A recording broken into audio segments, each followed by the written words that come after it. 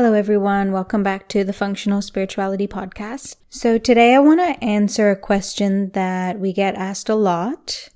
So if you have never been on a silent meditation retreat before, or if you're wondering more about the ones that we run here in WA and sometimes overseas through Spanda School, or if you're thinking about recommending the silent retreat to someone and you're not quite sure if it would be the right fit for them, then listen on to this episode.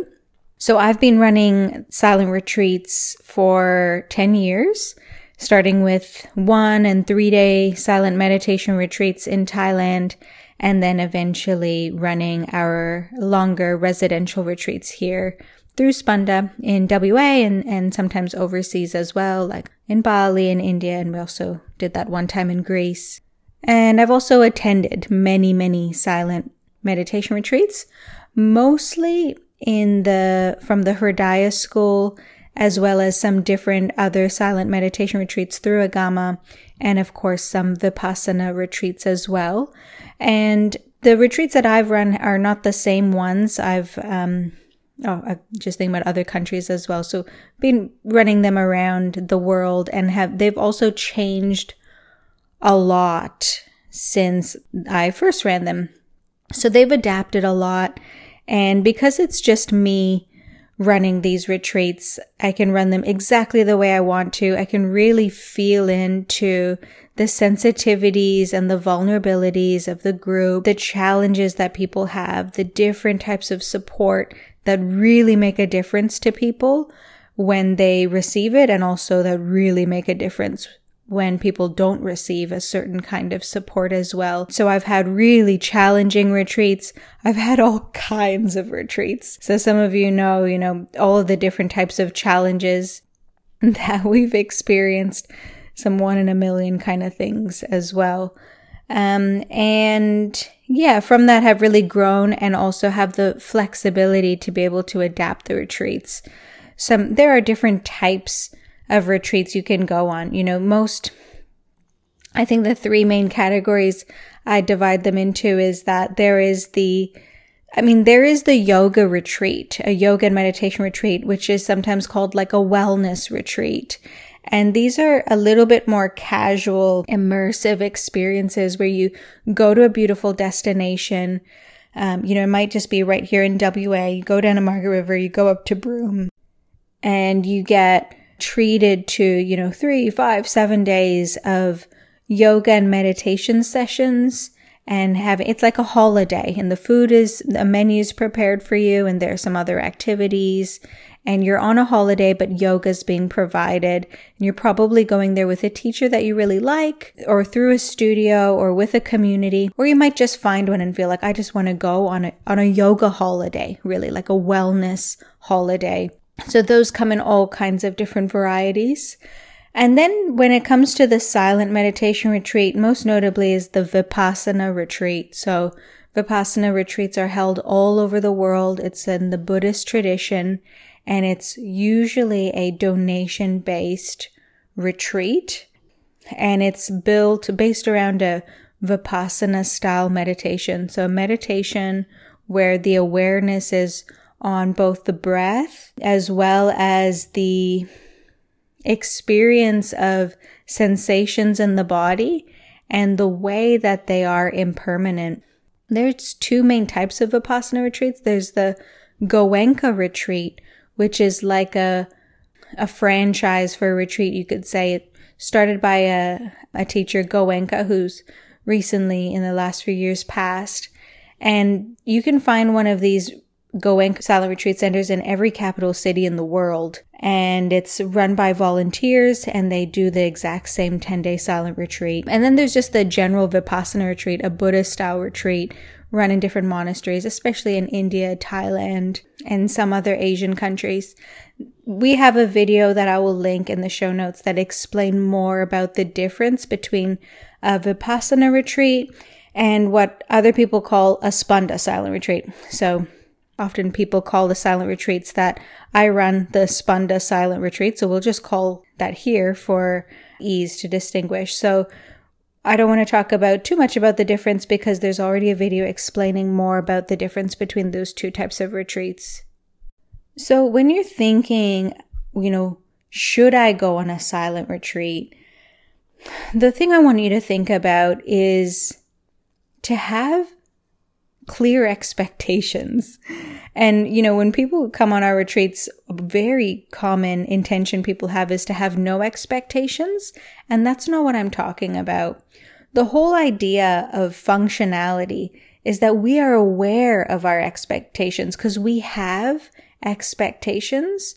So I'm not talking about, about the journey, being open to the journey and being surrendered and really being present to the practice. I'm talking about being aware of your condition before you go on retreat. That's the expectations I'm talking about. And also being aware of the expectations of the space that we're about to step into. So the space you're going to interact with. Again, being aware of those conditions. So being aware of your internal conditions and then those external conditions, having some awareness about what do I want to get out of this? What kind of obstacles do I have for the kind of retreat I'm signing up for? And what's the best way I can set myself up for success? Really, that's the question. And it's a question that we should be willing to ask, and that actually it's the responsibility of the space that you're stepping into to help you set up for success. And often retreats are like this kind of commercial venture, or in the Vipassana case, it's like this evangelical adventure, like we have the truth and the cure and the ultimate solution, come join us. But luckily at Spanda, with the volume of repeaters we get on retreats, we can really afford to slow down and take a look and help everyone who is interested in retreat, help them with preparatory materials, questionnaires, onboarding calls to help to set people up for success. Because the one thing that everyone wants from retreat, no matter what conditions you have, is for it to be successful. What is going to help the retreat be successful is very individual, and the best way to optimize the chances of that is to take an individual approach, which takes time and self-awareness on behalf of the individual, and then also that support from the facilitator and from the retreat. So that is our biggest priorities. Like, how can we support people to make the best out of the retreat? And sometimes it's not coming on the next retreat. Sometimes it's coming on retreat immediately. So the way we prepare is going to be unique. So I don't know if that actually answers anything for you, but one solution or one step forward you could take if you're thinking about silent retreat would be to go onto the Spanda page and to actually fill out the registration form that has questions that lets both you and I feel into if this might be the right fit, and also can help us to guide you with next steps forward. So filling out an application form would be a great first step, a great questionnaire to help you to reflect. And the next, especially for beginners, I just want to speak to the biggest challenge. So, people have all kinds of fears and worries about coming on a silent retreat. I couldn't think of anything worse, right? Like, that's what people are always saying to me. I'm like, great. So, there's this idea that there are some demons or overwhelming shadows that make it too scary to even consider. And the reality is that for many people, there may be individual challenges that come up. Maybe it's boredom, anger, maybe you're sore, you're tired, you're triggered, right? Like, there is going to be material that comes up. However, that is not really the problem, right? The problem is not actually these little issues of boredom or soreness. What really throws us and can make a retreat very challenging for someone and for beginners is the capacity for unfamiliarity. Because when you come to the retreat, especially if you're not prepared, I'll give some tips for how to prepare, but if you're not prepared, there's like this schedule you have to adhere to. There's me you have to listen to. There's a yoga practice, a movement practice you might not be familiar with. The food is not familiar, the group is not familiar. And if you're a beginner, it's going to take some time to settle. It just depends on how you are. Some people settle quickly, and some people it takes a day or two to settle into the space. And if you're already got other triggers coming up, the boredom, the anger, the tiredness, or triggers, and emotions, that unfamiliarity just kind of, tops it off and overflows that cup and can make it feel really challenging. Something that the retreat is designed, the Spanda Silent Retreat is designed to build is a self-reflective capacity. Because if you can actually reflect inward and see, what is it that I'm worried or triggered about? What is actually making me feel uncomfortable? You will very quickly be able to find relief from that trigger. So self-reflection is so important in every area of our lives. And we have this idea that I'm scared to look at my pain. I'm scared to look inside. I'm scared to look at what's inside and what's triggering me. But so often we actually build a story about what our trigger is. And we don't ever look at it because we have this story that, I'm scared or that there's something real dark inside. But actually, it's not, we think we're scared to look at the pain, but really what's happening is much more innocent than that. It's just that we're not conditioned to look at our pain. Our systems are conditioned towards activity. They're conditioned to look outward. And, through our society and our culture, we're conditioned to look outward to activity and productivity and opportunities and risks. We're not conditioned. Our systems, our attention is not conditioned or wired to look inward and clean out things that make us uncomfortable.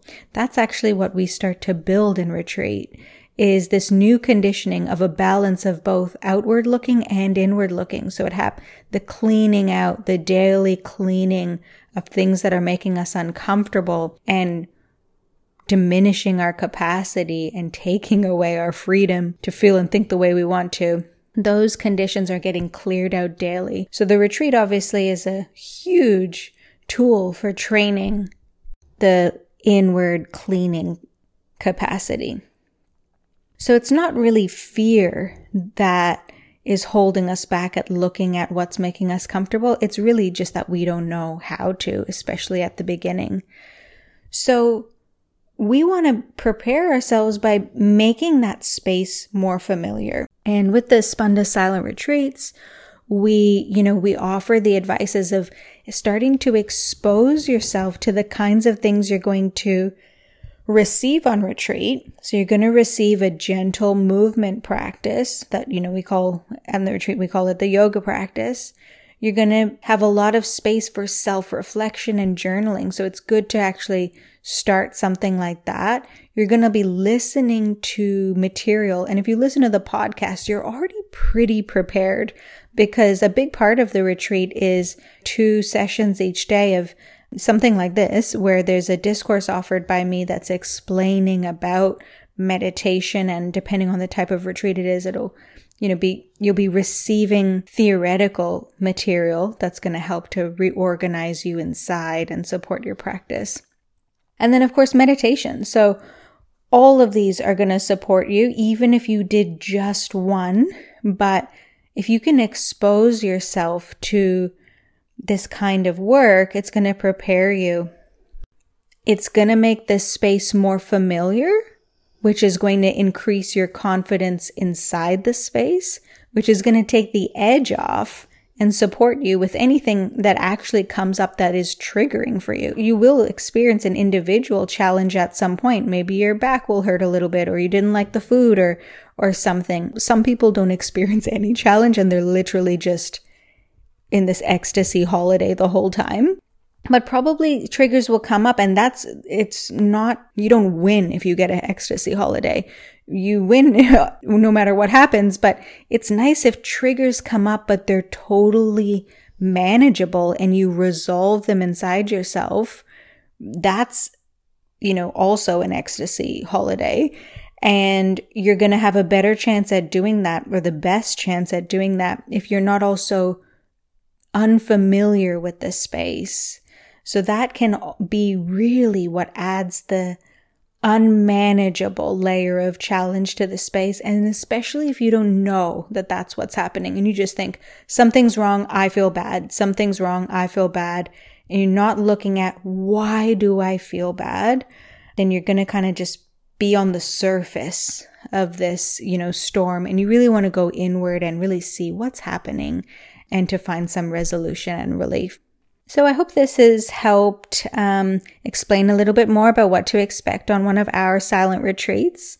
And as always, if you have any questions, just reach out to us.